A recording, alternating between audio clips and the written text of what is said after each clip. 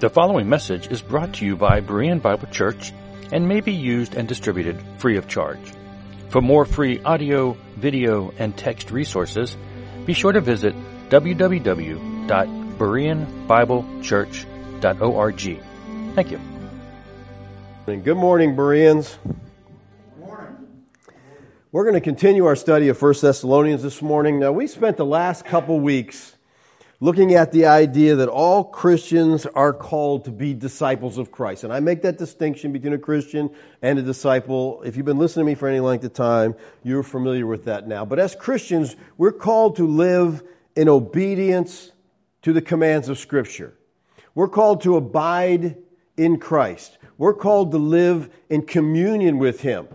And we took that 2-week detour because the commands we're looking at in this closing part of 1 Thessalonians, I think really make us aware that this is something we can't do in and of ourselves. All right? It's impossible apart from dependence upon the Spirit of God. It takes a supernatural power to live like this. Now, all of God's commands in the Bible are beyond our ability to obey in the flesh. Hopefully we realize that. So we need to walk in the Spirit. We're called to walk supernaturally. Now, to see just how high of a calling this is we have, just for example, look at what Paul says to the Ephesians in Ephesians 5:1.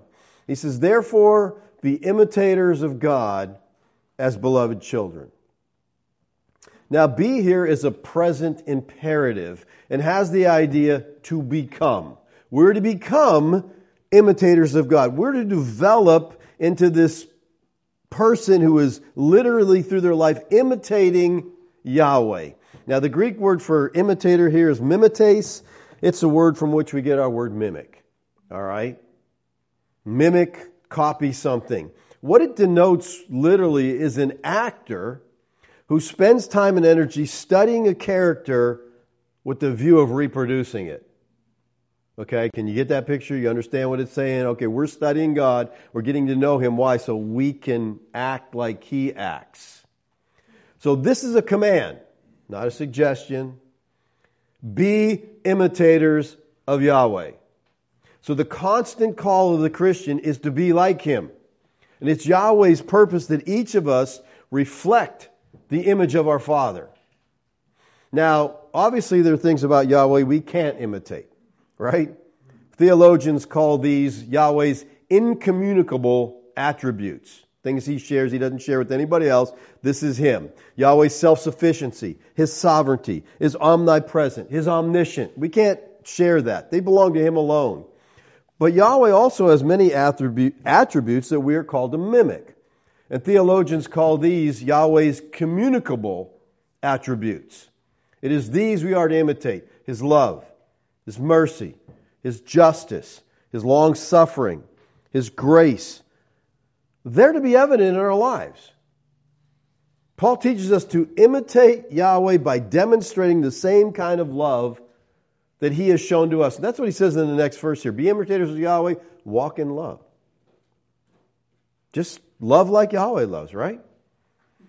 So the entire Christian life, I think, could be summed up in the idea of, as Yahweh's children, we're to walk in love. We're to demonstrate His love to the world in which we live. Now, if you're going to imitate somebody, what is the prerequisite?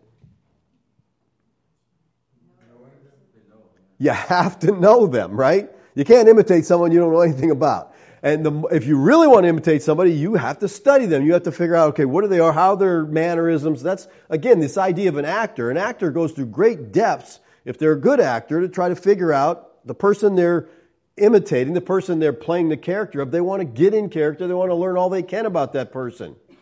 You can't imitate someone you don't know. And to know Yahweh, we have to understand who He is as He is revealed in the Word of God. That's the only way we can understand and know Yahweh. He reveals Himself through the Bible. And it's crucial that we come to know Him as He has revealed Himself, not as our culture portrays Him, or not as we would like Him to be. So we need to learn of Yahweh, we need to learn of His ways through the written Word of God. That's the only way we're going to come to know Him. And this means the more that you know Him, the more you'll be able to imitate Him.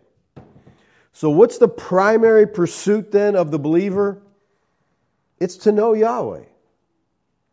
Because if we're going to be like Him, we have to know what He's like. We have to know, and again, the only way that comes, the only way we get any understanding of Yahweh is through the Scriptures.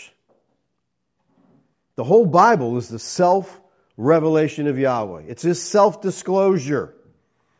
That just means we have to be diligent about our time with Him. There's no shortcuts to this. It's time spent in the Word. I know I harp on this a lot, but that's why. This is important. If you're not spending time in the Bible, how are you going to live the Christian life? You say, I read it before. You got to continually read it over and over. It's a cleansing effect. It's a transforming effect as we spend time in the Word of God, because it is the living Word of God. It changes us. So, to say the least, living the Christian life is not easy. If it was easy, everybody'd do it. It's not natural. It's supernatural. It can only be done as we walk in dependence of the Spirit of God. Now, in this closing section of 1 Thessalonians, Paul is giving instructions to the believers at Thessalonica, and he tells them how they are to treat the leaders in the church. We looked at that, and then he gets into how they are to treat one another. And now we come to a new relationship, the relationship between the believer with their Lord. And beginning at verse 16 and going down through 22, Paul gives a series of exhortations, a series of commands that deal with the believer's inner life, a relationship to Yahweh Himself. We're going to look at these 3 verses this morning. Rejoice always. Pray without ceasing. Give thanks in all circumstances, for this is the will of God in Christ Yeshua for you. Now, if Paul would have said, rejoice a lot. Pray when you get some time.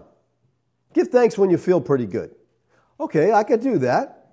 I'd say, yeah, Lord, I can handle that. But that's not what he said, okay? He said, rejoice always. Pray without ceasing. Give thanks in every circumstance. Okay, so to do this, I find myself constantly crying out to God for the strength, the ability to live what He's called me to do. That's where we're supposed to be. Now, John Stott, surprisingly, I think, in my opinion, he argues this. He said, these commands are not directed to us individually, but rather to the church regarding our public worship. Joy and happiness are not at our command to turn on and off like a tap.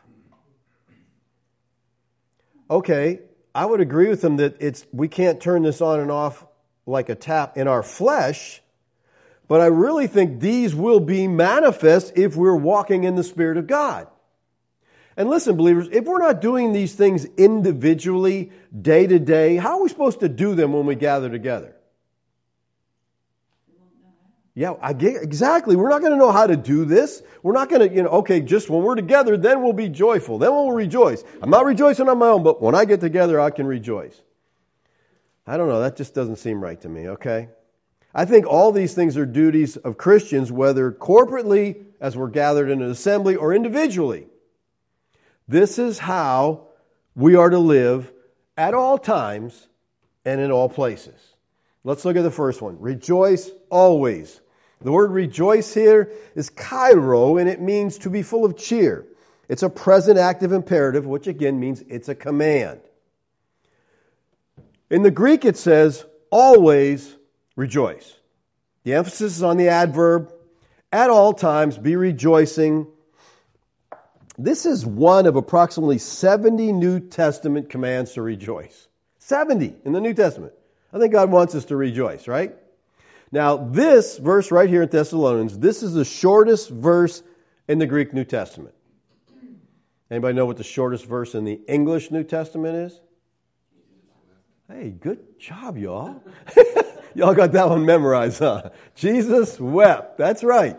That's the shortest in the English, but this is the shortest in the Greek. So if you want to help your memorization, memorize this one, okay? It's even shorter, okay? But it's a good verse to memorize, all right?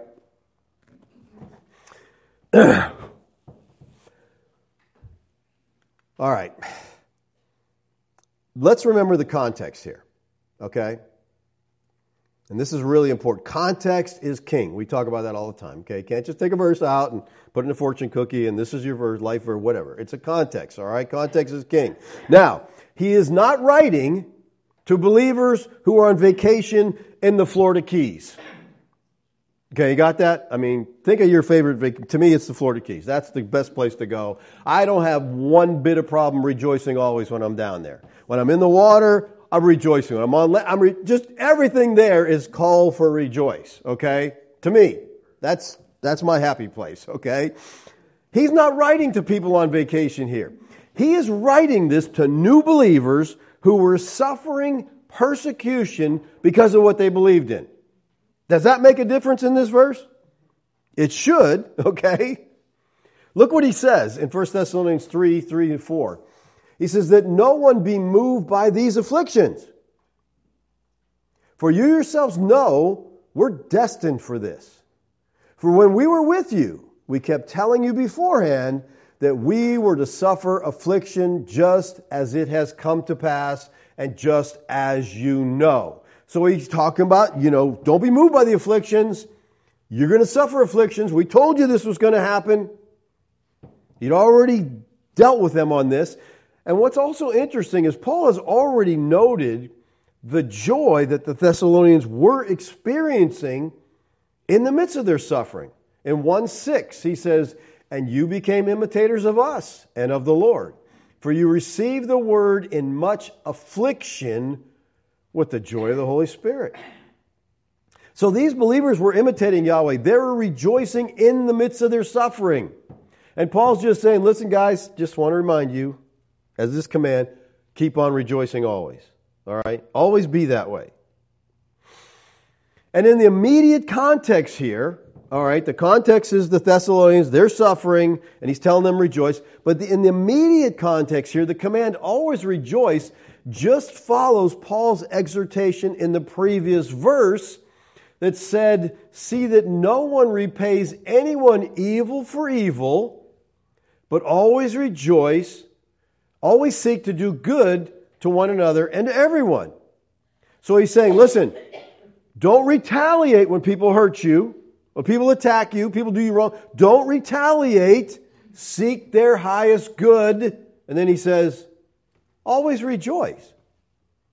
That's connected. This is not some separate, thing. The context is connected here. All right, so people are doing us wrong. We're trying to do the best for them, and we're rejoicing in the midst of being attacked.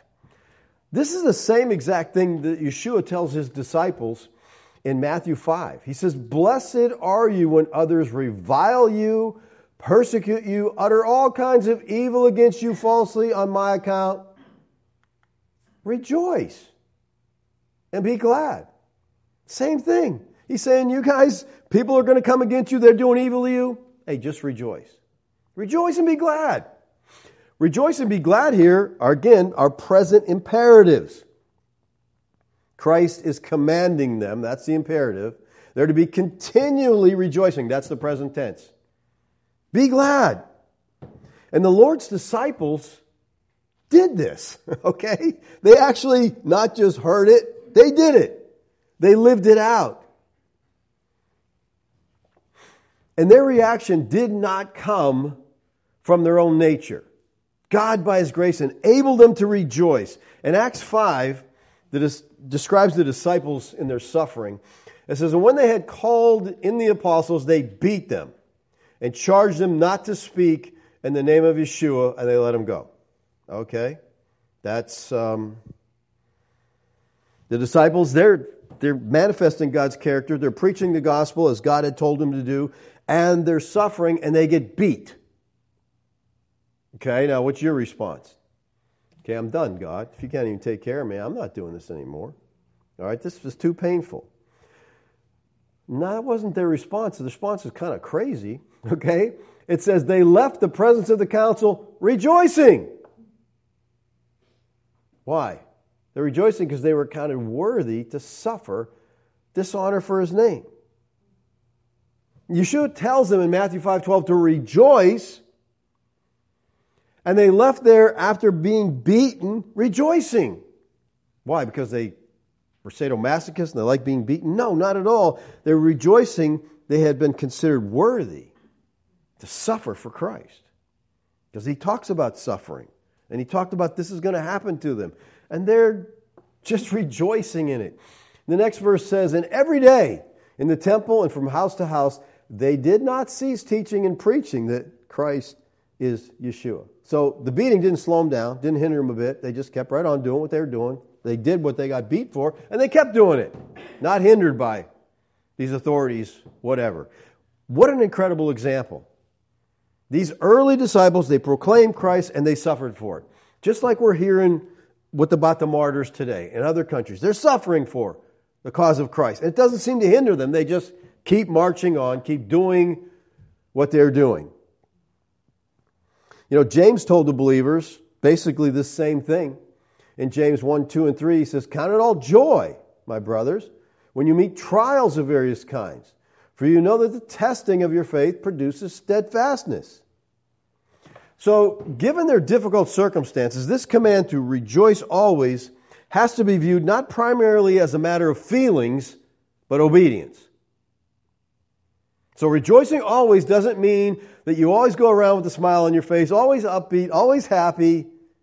That's not what it's saying. If rejoicing always means you're always upbeat and never feeling sadness, then we have a problem. Because neither Yeshua nor Paul were always happy. When Yeshua faced the cross, the author of Hebrews said this, in the days of his flesh, Yeshua offered up prayers and supplication with loud cries and tears to him who was able to save him from death. And he was heard because of his reverence. Now, this doesn't sound like rejoicing, right? You read that and you say, well, how's this rejoicing? But notice how Paul describes himself in 2 Corinthians 6:10. He says, as sorrowful, yet always rejoicing. Now, can you figure that out? I'm sorrowful, but I'm rejoicing. Okay? Yeah, I'm not happy about my circumstance, not happy what I'm going through, but I'm rejoicing. How can you be sorrowful and yet rejoicing? Well, look what he says in Romans. He says, rejoice with those who rejoice and weep with those who weep. Now, he doesn't say, hey, exhort those who weep to stop it and rejoice. Stop weeping. You guys need to rejoice. No. Rejoicing is not about how you feel. I think that Paul helps us to understand how we rejoice always with what he says to the Philippians. He says, rejoice in the Lord. Always. And again, let me repeat this for you. Rejoice. Okay? Rejoice, the word rejoice and the word always here are the same Greek words as in our text. And notice it doesn't say rejoice in your circumstances. You can't always do that. Okay? You can't always do that. It says rejoice in the Lord. That you can always do. Okay? I don't always like the way things are going. And if I'm going to rejoice always, it has to be in the Lord.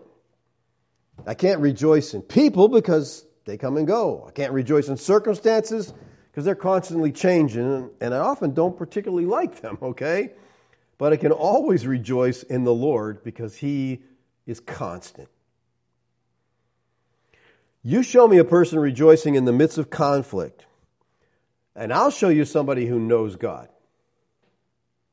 For example, Paul in Acts 16, he's been beaten, he's been put in the inner prison in stocks for preaching the gospel, and his response is this. At midnight, Paul and Silas were praying and singing hymns to God, and the prisoners were listening to them.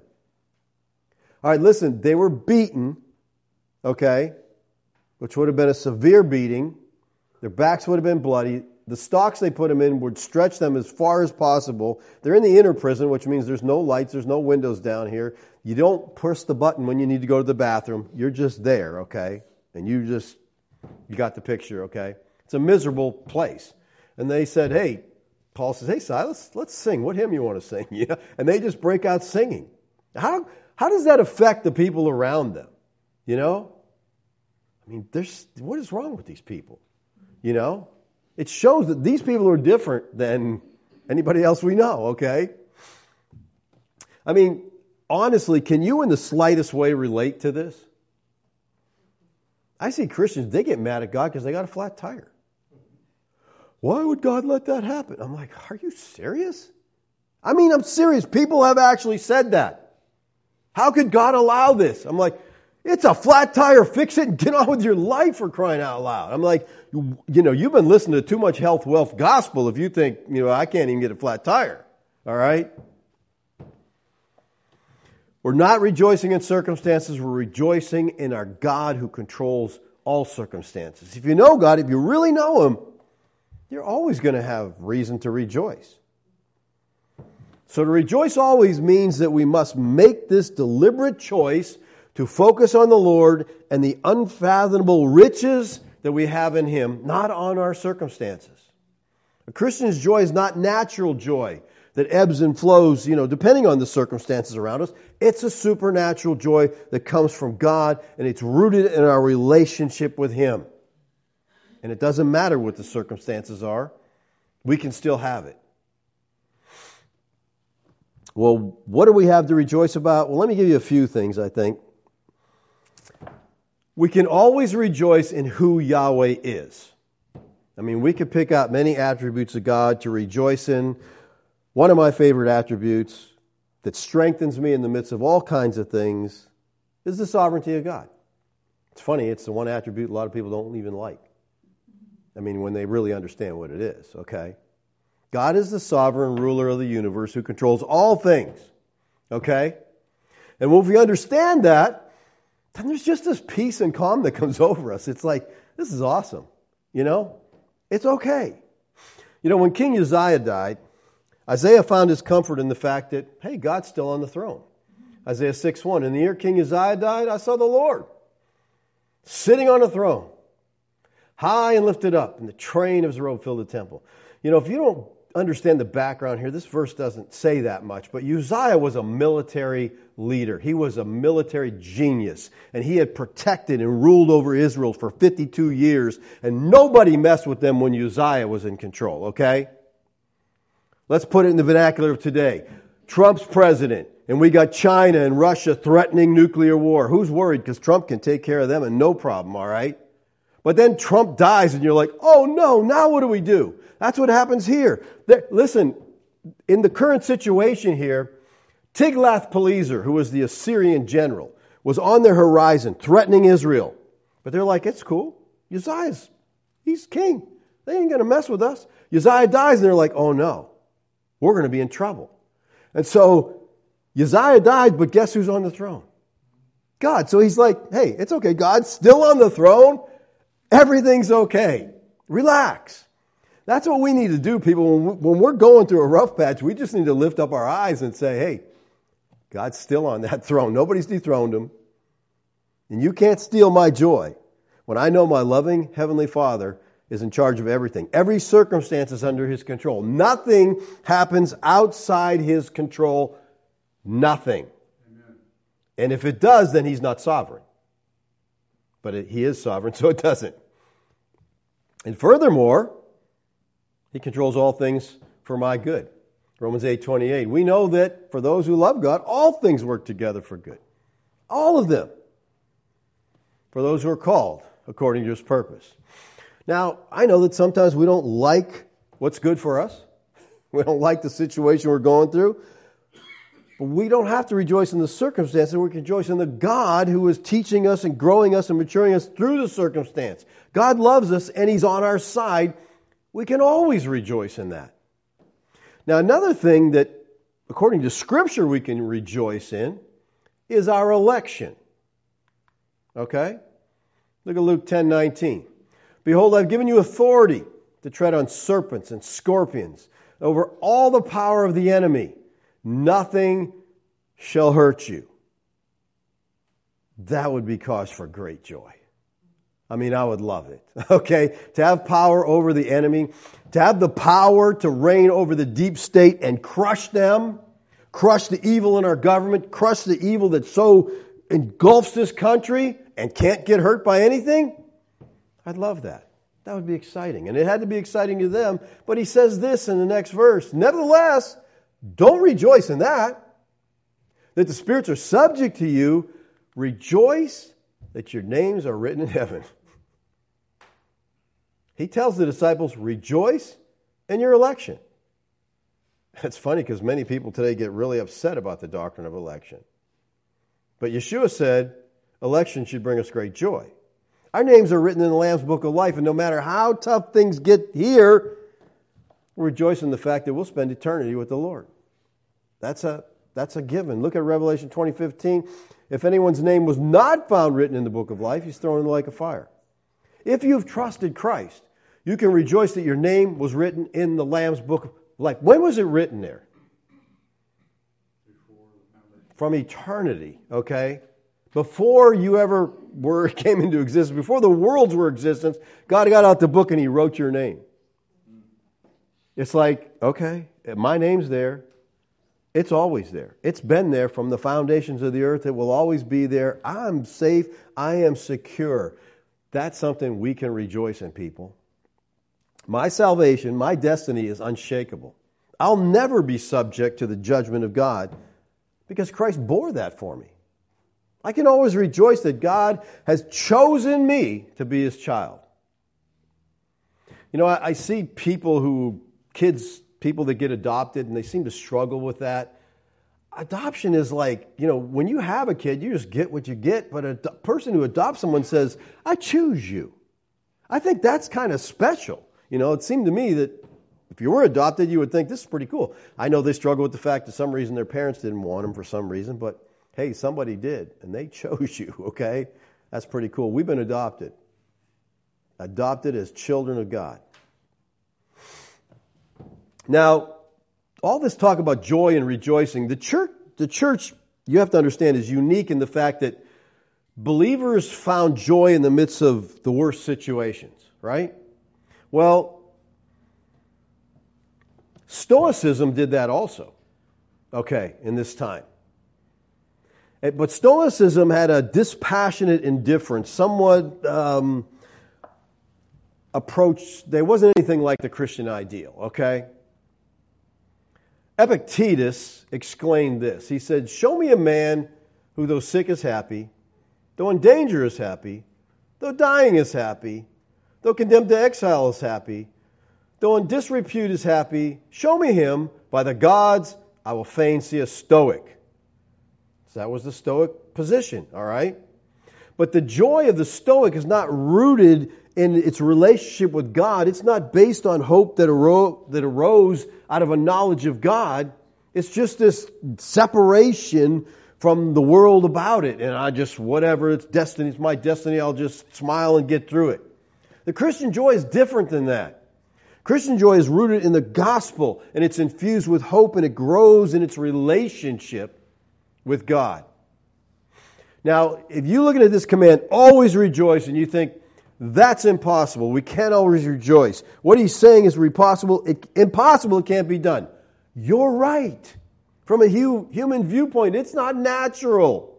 It is, however, supernatural. And Galatians 5 says the fruit of the Spirit is love. What's the next one? Joy. It's a fruit. It's a product of the Spirit. That's supernatural. It's a product of the Spirit-controlled life. So if we're walking in the Spirit, we can always rejoice. All right, next command. Pray without ceasing. All right, one thing I think that should be crystal clear from this verse, it's God's will that we pray.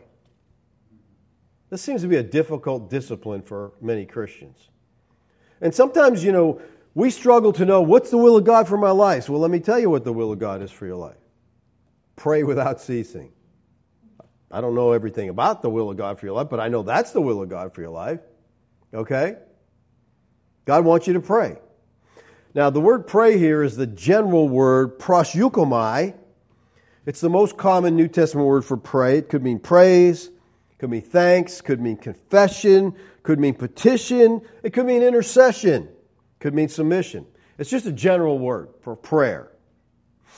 Now, And he says, pray without ceasing. And Greek writers use the adverb adialeptos, translated here as without ceasing, to describe a hacking cough. A person with a bad cough, they don't cough continuously, but it's often and repeated. This word adialeptos is also used to speak of military attacks. An army would attack a city, but not succeed. Well, they'd regroup and attack over and over until they got victory. So without ceasing is a word that basically means reoccurring. It doesn't mean nonstop talking to God. I got to just pray all the time. Well, you're not going to get much else done, okay? But it's this attitude of prayer that you're always lifting up things to God. Adialeptos, without ceasing, appears only 4 times in the New Testament. 2 other times in this letter, once in Romans. Each of the passages, it has to do with prayer. 1 Thessalonians 1:2. We give thanks to God always for all of you, constantly mentioning you in our prayers. Again, adialeptos. We're just constantly, over and over, praying for you. 1 Thessalonians 2:13. We also thank God constantly for this, that when you receive the Word of God, which you heard from us, you accepted it not as the word of men, but what it really is, the Word of God which is at work in you believers. Again, adialeptos. Over and over, constantly, repeatedly. Romans 1:9. For God is my witness, whom I serve with my spirit in the gospel of His Son, that without ceasing, adialeptos, I make mention of you.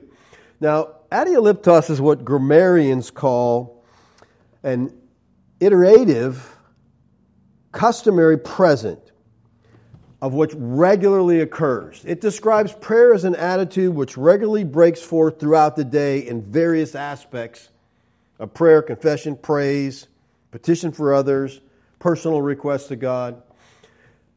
I think a good example of what he's talking about here, adialeptos, over and over, continually just offer it up, is found in the text where Nehemiah, the cupbearer to the pagan king Artaxerxes, he was sad in the king's presence. And this is kind of a serious offense, and so he's a little bit nervous here about his countenance. And he explains to the king that he's sad because his home city, Jerusalem, was desolate and was destroyed. So then Nehemiah says, the king said to him, what are you requesting? What do you need from me? So he does this. So I prayed to God, and I said to the king. I think that's a beautiful picture, people. Nehemiah is silent. The king's asking him, and so before he answers the king, he said, oh God, give me wisdom, give me favor. You know, I pray he doesn't take my head off, but he listens to my request. He's praying to God while he's responding to the king. This is a great habit to get into. Before talking, pray. Maybe all times before we talk. But, you know, I mean, especially you're in a serious situation, you're before a leader, you're before someone, you know, pray, ask God. It's funny because I did this Monday. I had a doctor's appointment, a wellness appointment. And I just was so frustrated because I'm like, I'm not putting a mask on. Not going to do it. If they still push this stuff, I'll just leave it. I'm telling them, call me when you get rid of this because I'm done with this nonsense, okay? So as I walk in the door, I'm praying, Lord, give me grace to handle this without getting angry, without, you know, tearing these people apart. It's not their fault. They're supposedly doing what they're told to do. So I walk in the office, and there's people sitting there with no masks. And I was like, oh, cool. All the people that work there had masks on. And I'm like, so I walk over, I'm like, why? Y'all still under mask mandate? Oh, no. That really confused me. I said, so you're not under mandate to wear a mask? No. Why are you wearing masks? Oh, it's flu season. I think we've had that before. And then I tried to explain to them that masks don't work at all for stopping any kind of virus, anything. And then they just, you know, of course, they're doctors, people, so they don't want to believe in it. But I challenged them. I said, do some research. Instead of blindly putting that thing on, do some research. People don't do that today, people. They just follow. They just follow the crowd. It's sad, but anyway. I prayed as I walked in there because I didn't want to, I can get caustic. Especially about stuff like this, that if people would just do a little research, they'd stop doing some of the dumb things they do. But we're following. Oh, they do it. I got to do it. All right. What is prayer? Bottom line, prayer is talking to God, right? That's what prayer is. People get, what is prayer? How do I do it? It's just talking to God. Talk to Him like you would, You don't have to talk in King James, oh, thou mightiest God is too, No, you don't need to do it. Just talk to Him, okay? But primary prayer is asking God for things. Now, I know we should come to God with more than asking. We should come with confession, thanksgiving, praise. And in a broad sense, prayer includes all of that. But speaking precisely, prayer is asking God for something. There's a story about D.L. Moody. He made a visit to Scotland in the 1800s. An opening line of one of his talks with a local grade school, he opens with this rhetorical question. He says, what is prayer? These are grade school kids, okay, in the 1800s. To his amazement, hundreds of children raised their hands. What? You ask a question, everybody's hand went up. So he calls on a boy near the front. The boy stood up and said this, Prayer is an offering up of our desires unto God, in the name of Christ, by the help of the Spirit, with confession of our sins and thankful acknowledgement of His mercies. Anybody know where the boy came up with that? That's the Westminster Catechism, question number 178. See, here's a weird thing. They used to teach people about the Bible and about God through a catechism, question and answer. They teach them the question, they teach them the answer. They don't teach them anything today. They're trying to teach them that girls aren't boys. Ugh, it's a mess, okay? Well, to this, Moody responded to this boy by saying, thank God, son, that you were born in Scotland. Because they taught them, okay? They taught the kids, grew up knowing this stuff.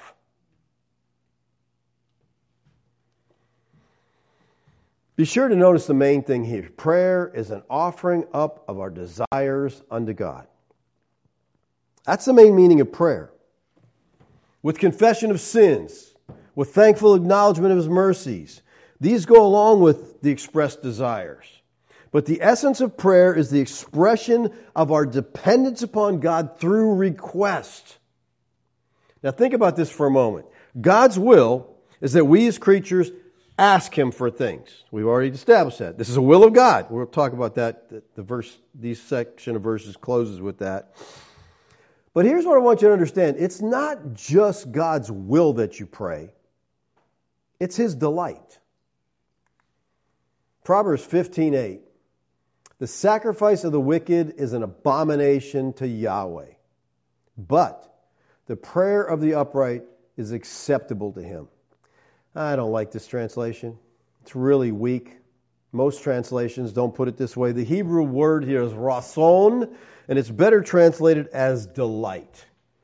Young's gets it correct. The sacrifice of the wicked is an abomination to Yahweh, and the prayer of the upright is His delight. I think you should always have a Young's translation with you when you're looking at your scripture. You want to get a literal translation, look at it. My problem with Young here is Jehovah. There's no such word. Okay, that is totally off base. Anybody who uses that word doesn't really understand God's name at all. Okay, His name, there's no J's, in the Hebrew language. Okay, it's Yahweh. Okay, so that'd kind of throw you off. I heard a prophetess, a modern day prophetess. I forget what something Green, but she's something Green Ministries, and she's a prophetess, and everybody's, you got to hear what she's saying on Truth Social. This prophetess, and she's saying the elections are going to be overturned. I'm like, I don't need a crystal ball to know that. Okay, it's going to happen, all right. But so I went and I listened to this lady, and she's speaking as if she is God. She's, I say this to you, I Jehovah, and I said, stop. You don't have a clue who God is if you're using the name Jehovah. Okay? You just don't know what you're talking about. But she went on, got calm at times and yelling at times. And she's just talking like she's God, and she's telling us Americans what we're supposed to do.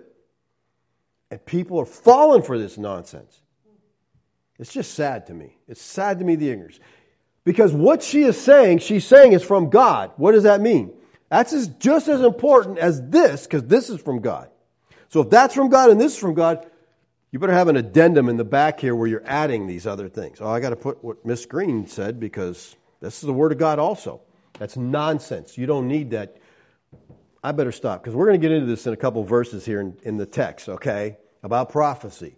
But it's on my mind. 12 minutes of her going on and on about. It wasn't easy. It really wasn't. I'm like cringing, but she'd get soft and kind, and then she'd yell like, God said, I told you, you better do this. And I'm like, wow. Just terrible. Okay. If prayer is asking God for things, and He delights in our prayer, then God loves to be asked for things. Why does Yahweh delight in prayers? I think it's because prayer is an act of dependence. It's an opportunity to express our devotion to Yahweh and a dependence upon Him. Because you see, when I pray to God and I say, Lord, I need help on this, I'm saying, God, I need you. I need this. That's dependence. That's where we should be. The biggest reason we don't pray is that we don't feel a dependence upon God. Now, if this is true, and it is, then we have to admit that prayerlessness is a declaration of self-sufficiency. I really believe that statement itself should change your prayer life. Because not to pray is to say, I got this, God, stand back. I'll handle this. If I need you, I'll call out. But until I do, just stand aside there, Lord. Because so often we think we can do it ourselves. It's like Veronica was talking about this morning with addiction. As long as you think, I got this. Again, that's what the Bible says. Let him who thinks he stand, you think you got it, then take heed lest you fall. It's not the person who knows I got a problem here. That's not the one who needs to be afraid. We think we can do so much ourselves. And I've seen Christians make fun of people who pray for a parking place near the building or whatever. I don't think it's wrong to ask God for anything. Because when you're asking Him, then you're saying, hey, Lord, could you do this for me? I mean, I wouldn't do it. I don't mind walking a little, but I don't fault anybody for praying about something. If you're calling out to God, you're saying, God, I really need some help here. Ever since Adam and Eve, man has vastly overestimated his ability. So we think, I don't need to pray because this is something I can handle. And our biggest problem is admitting we need God's help. You have to be honest with God. Lord, I admit I'm inadequate. I'm helpless. I need your help in this situation. And as long as you think you're self-sufficient, prayer really can't have any meaning for you. The Lord says, always rejoice. You're like, I can't do that. Pray without ceasing. Oh, okay. I got to pray constantly so I'll be able to rejoice constantly. Prayer is an act of dependence. Yahweh, I need you. I need your help. It's a declaration of dependence upon Yahweh. It's our way of saying, God, I really can't do this without you. I need you here. I need your strength. I need your help. So let me ask you, do you pray? Or are you so self-sufficient you don't really need God's help? Paul had a prayer list for the church that he was always praying. That's probably not a bad idea at all, People ask you to pray for them, keep track of it, pray for them. I just have this weird belief that prayer works. I really do. I don't think God commanded us to do this just, God works through prayer, okay? I don't understand how it all works, but I know that He does. And I know that when you look at the Bible from Genesis to Revelation, we find believers praying to the Lord. Abraham prayed, Joseph prayed, David prayed, Daniel prayed. All these examples of believers bringing their needs and their praises to Yahweh. And Daniel even prayed when to do so would bring great problems. No one's allowed to pray. Daniel opens up his windows and he prays, okay? Prayer was a priority for them. And I think we can surmise that one of the crucial reasons for their deep spirituality was that prayer had a priority in their lives. The same is true in the New Testament. We see our Lord gave a priority to prayer. I mean, if He needed to pray, I think we do. And you go through the book of Acts, you see the early believers praying privately and corporately. Paul's epistles are filled with examples of his own prayers, demonstrating that he gave a priority to that spiritual discipline.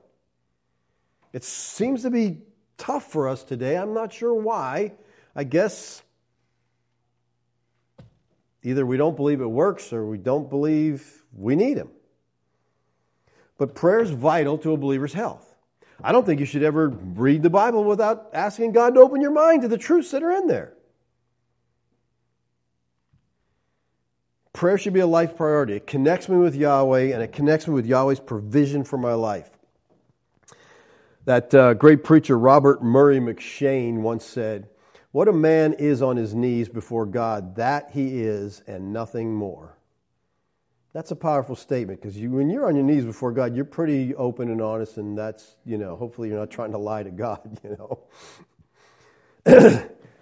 Let's move on to our last verse. Give thanks in all circumstances, for this is the will of God in Christ Yeshua for you. Give thanks. This is a Greek word, eucharisteo, and it means to be grateful, to express gratitude. Again, it's a present active imperative. It's a command. This is something we're commanded to do. Now, the little phrase in all circumstances is en pas in the Greek, and it means in connection with everything that occurs.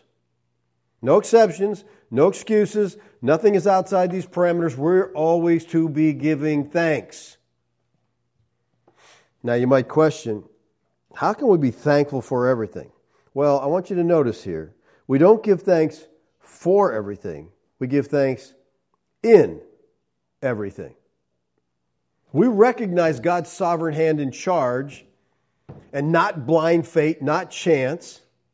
So we can give thanks in the circumstances. Let me tell you a story about Corrie ten Boom in her book, The Hiding Place. She relates an incident which I think kind of illustrates this principle. She and her sister Betsy had been transferred to the worst German prison camp they had seen yet at Ravensbrück. And upon entering the barracks, they found it extremely overcrowded and flea infested. And their scripture reading that morning was 1 Thessalonians 5:16 through 18. Go figure. And it reminded them to rejoice always, to pray constantly, and to give thanks in all circumstances. So Betsy told Corrie to stop and thank the Lord for every detail of the new living quarters. At first, she flatly refused, and I'm not giving thanks for the fleas.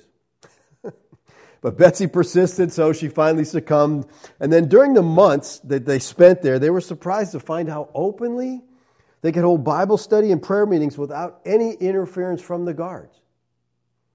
And it was several months later that they learned that the guards would not enter that barracks because of the fleas. They didn't want to get involved in that, so they just left them alone. Now, I'm sure there's some fleas in your life. Things you're not really too happy about. But we're to have an attitude of thanksgiving because you never know what God is using those things for or that circumstance for in your life. But most of us, we're not really thankful for the fleas in our lives. So how do we develop a habit of thankfulness to God in every situation? Well, first and most importantly, again, we're back to this again, but it comes from understanding of the sovereignty of God and His sovereign goodness. If you know that God loves you and He's sovereign over everything, that should bring peace.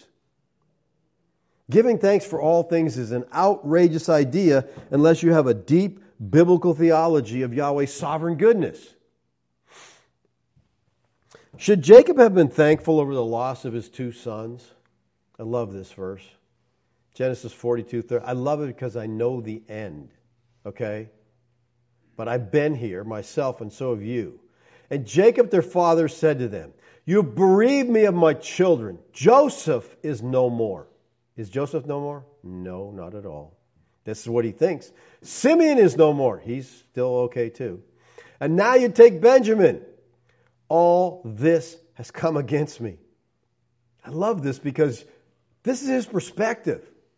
My life's a mess. These circumstances are against me. Not at all. These circumstances are preparing to save his whole family. But he didn't understand it. So he's frustrated with God. If he just would have known what was going on. He couldn't see it. He just needed to trust in Yahweh.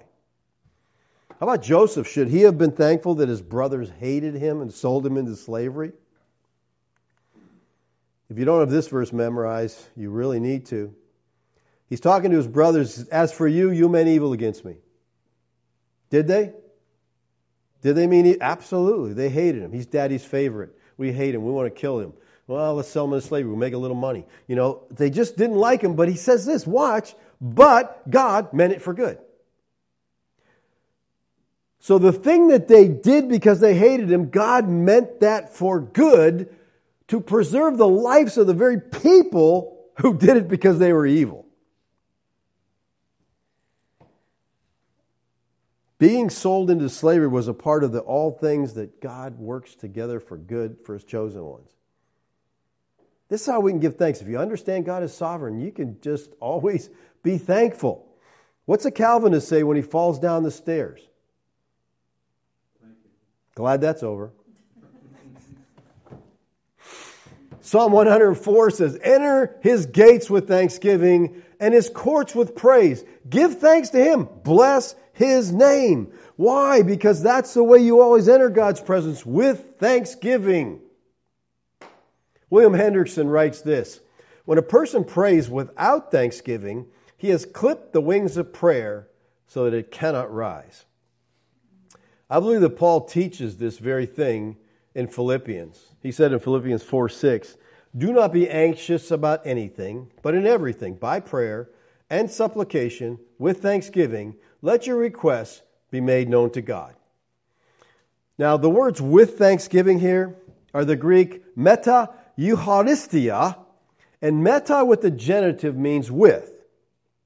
But this is meta and the accusative, and it never means with, it means after. So he says, after thanksgiving, make your request. Have you ever done that? That's how I start all my prayer time, is always beginning with thanksgiving. Thank you for this. And when you start counting your blessings and you're going through the list and you're just, and then you get done and you're like, what was I supposed to ask you? I'm good. Thanks, Lord. I'm good. I just realized how good I had it. But once I spent all this time thanking you, I guess I really don't need it. Too often we just run into the presence. Give me. I need. And we're not focused on what we already have. After thanksgiving, he says, make your request known to God. If you have a thankful heart, people, your prayers are going to be right. And I'll tell you, I am convinced that the single greatest act of personal worship that you can give to God is a thankful heart. A thankful heart. Job said, naked I came from my mother's womb, naked I shall return. Yahweh gave, Yahweh has taken away. Blessed be the name of Yahweh. In other words, I thank you. I thank you when you give. I thank when you take away. Just thanks for who you are. The Spirit-filled Christian is evident by his ongoing thanksgiving, expressed in the name of the Christ to the Father. And this thanksgiving not only recognizes the essence of Yahweh, but his sovereign involvement in all of our life. It recognizes that all that happens in the believer's life is from Yahweh. That every good and perfect gift is from him, as James says in 1:17. That even suffering is a gift of God, Philippians 1:29. Paul said it's been given unto you not only to believe. That's a gift. We know faith is a gift from God. Not only to believe, but also to suffer for his name. So Paul's saying suffering is a gift from God, just like faith. You say, well, that's a gift I could do without. Well, there's a reason for it. Okay? There's a reason for it. We recognize and respond with thanksgiving for God's gracious involvement in our lives as a result of his incredible wisdom. And so in everything that happens to me, because God is controlling those happenings, because God is governing my life, I give thanks to God. In everything. That He loves me, that He's in control, that He's guiding the things in my life. That He's going to work all things for His glory and my good. Now, after each one of these exhortations, rejoice always, pray without ceasing, give thanks in all circumstances. We're told to do this because this is the will of God in Christ Yeshua for you.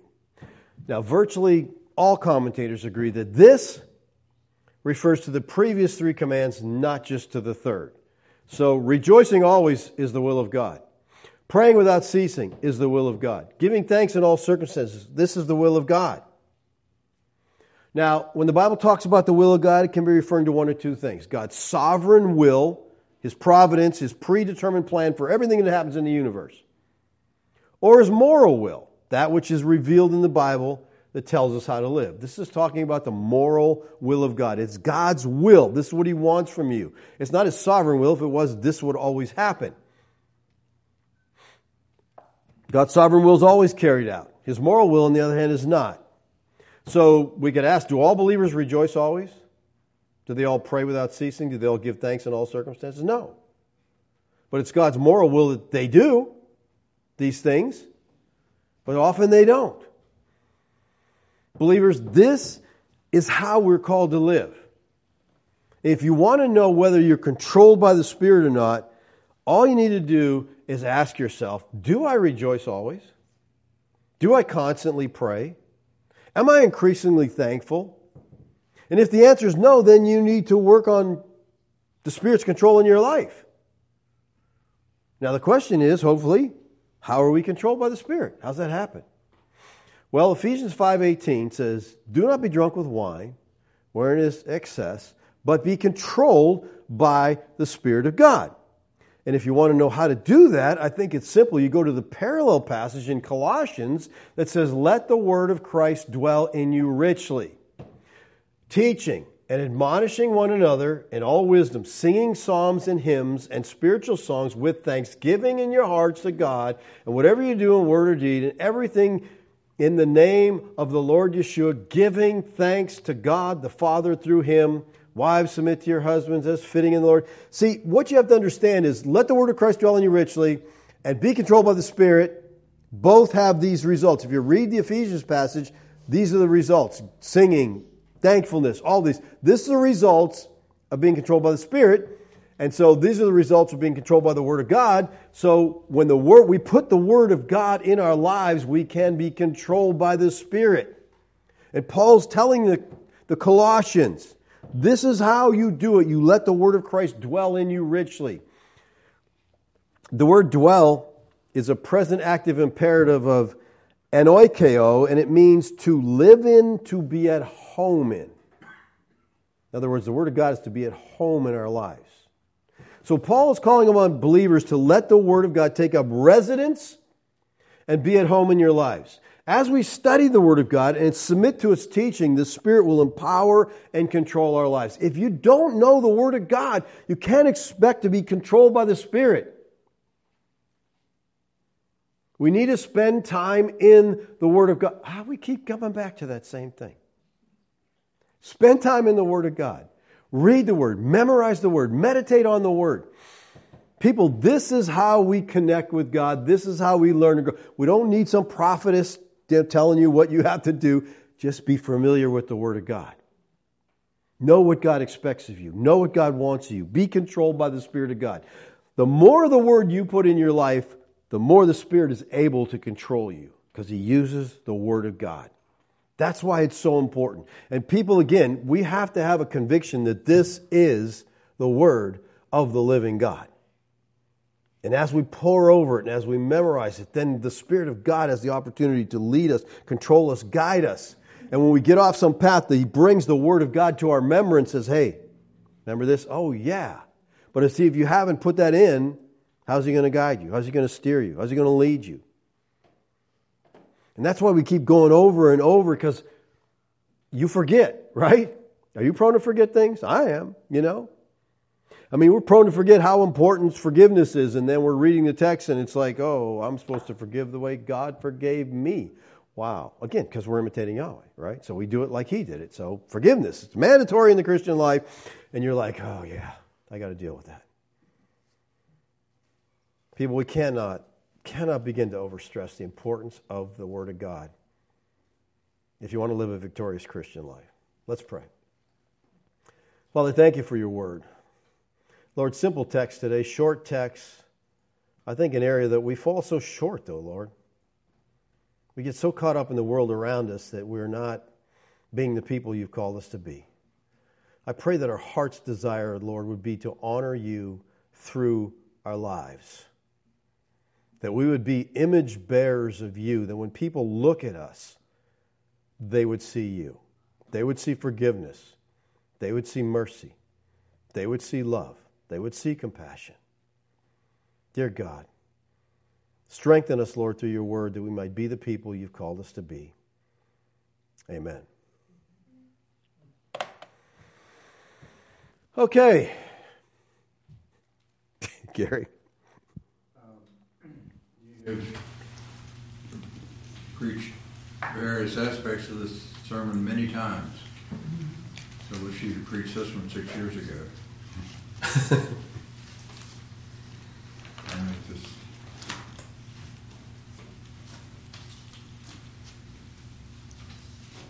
And I forgot the other questions I was going to ask you.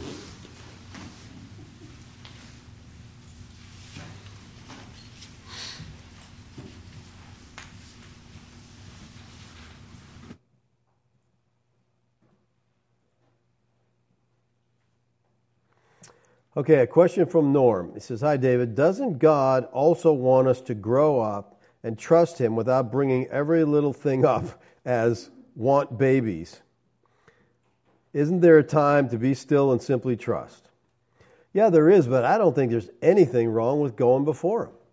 You know, I don't think anything at all. Like I said, God delights, the Scriptures teach, He delights in our request because He's a loving, gracious Father, and He wants to give us things. But the idea that we're going to Him because of those things.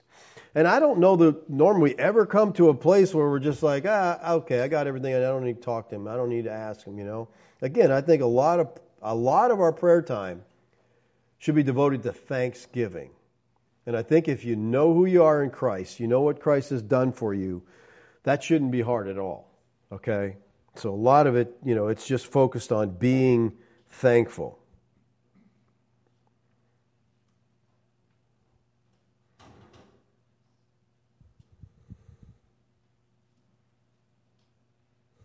Sandra from California. Thanks for teaching. Thankfulness and gratitude are healthy vitamins for our Christian life. When we are down or hopeless, the vitamin of thankfulness and rejoicing always allows us to be controlled by the Spirit and being imitators of God. Thanks, Bereans. Yeah, I couldn't agree more. You know, it's that whole mentality of thankfulness, and other people are just, they're not thankful because I guess they feel they deserve more than they have. And that goes to pride. You know, I deserve more, I don't have more, so I'm miserable. You know, the humble spirit, I think, is more like, hey, God, thanks, you know, thanks. Doug asks, how do we understand Revelation 3:5 relative to a believer's eternal security? Okay, you're going to make me look it up. I don't have the whole Bible memorized. I know, I should, but I'm working on it.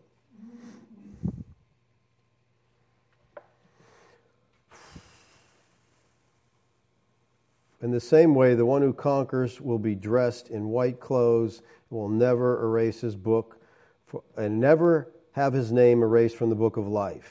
Okay, so that, I know, people read that and they say, see, God can erase it. This is what's called a litotes.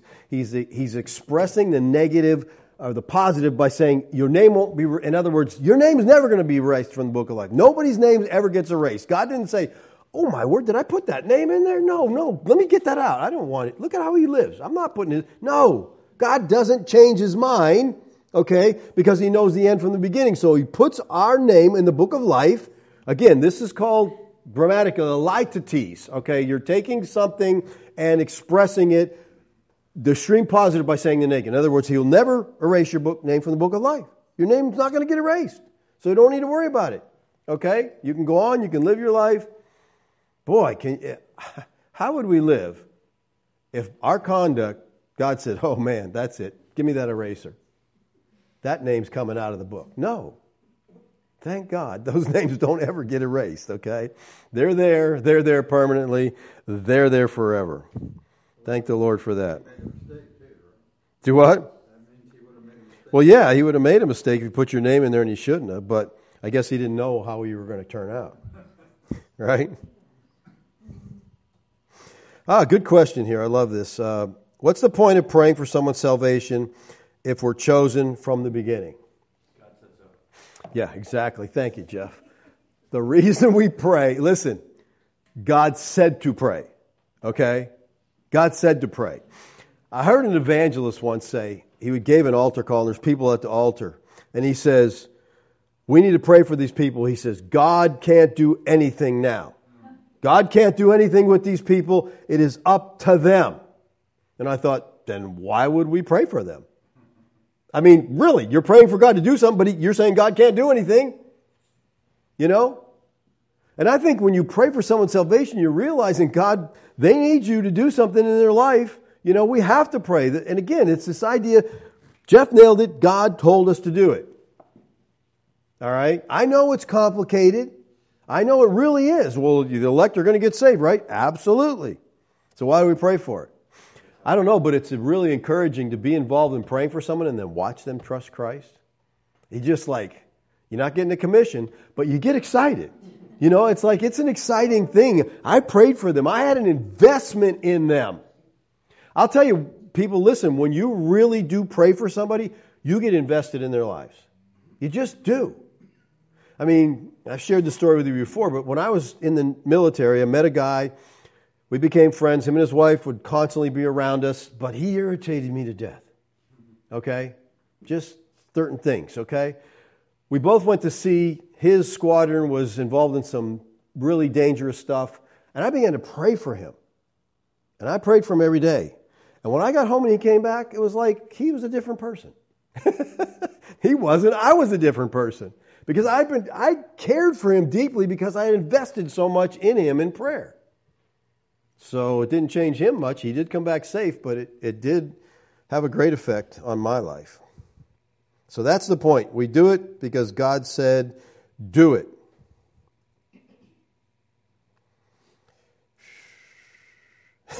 Someone says hello. Hi. John says, wonderful message again. God's house should be a house of prayer. I'm always very convicted by that verse. Yeah, it should be. I mean, again, when we understand what prayer is about, again, that thing I shared with you, prayerlessness is a declaration of self-sufficiency. That altered my prayer life because I'm saying, God, I don't need you. Lord, help us to never be saying that, but we do. We say it by our lives. Let's pray. Father, thank you for today and the opportunity to just look at your word again, Father. May we be open. May we be subject to the Spirit's leading and guidance. Teach us from the word of God, Lord.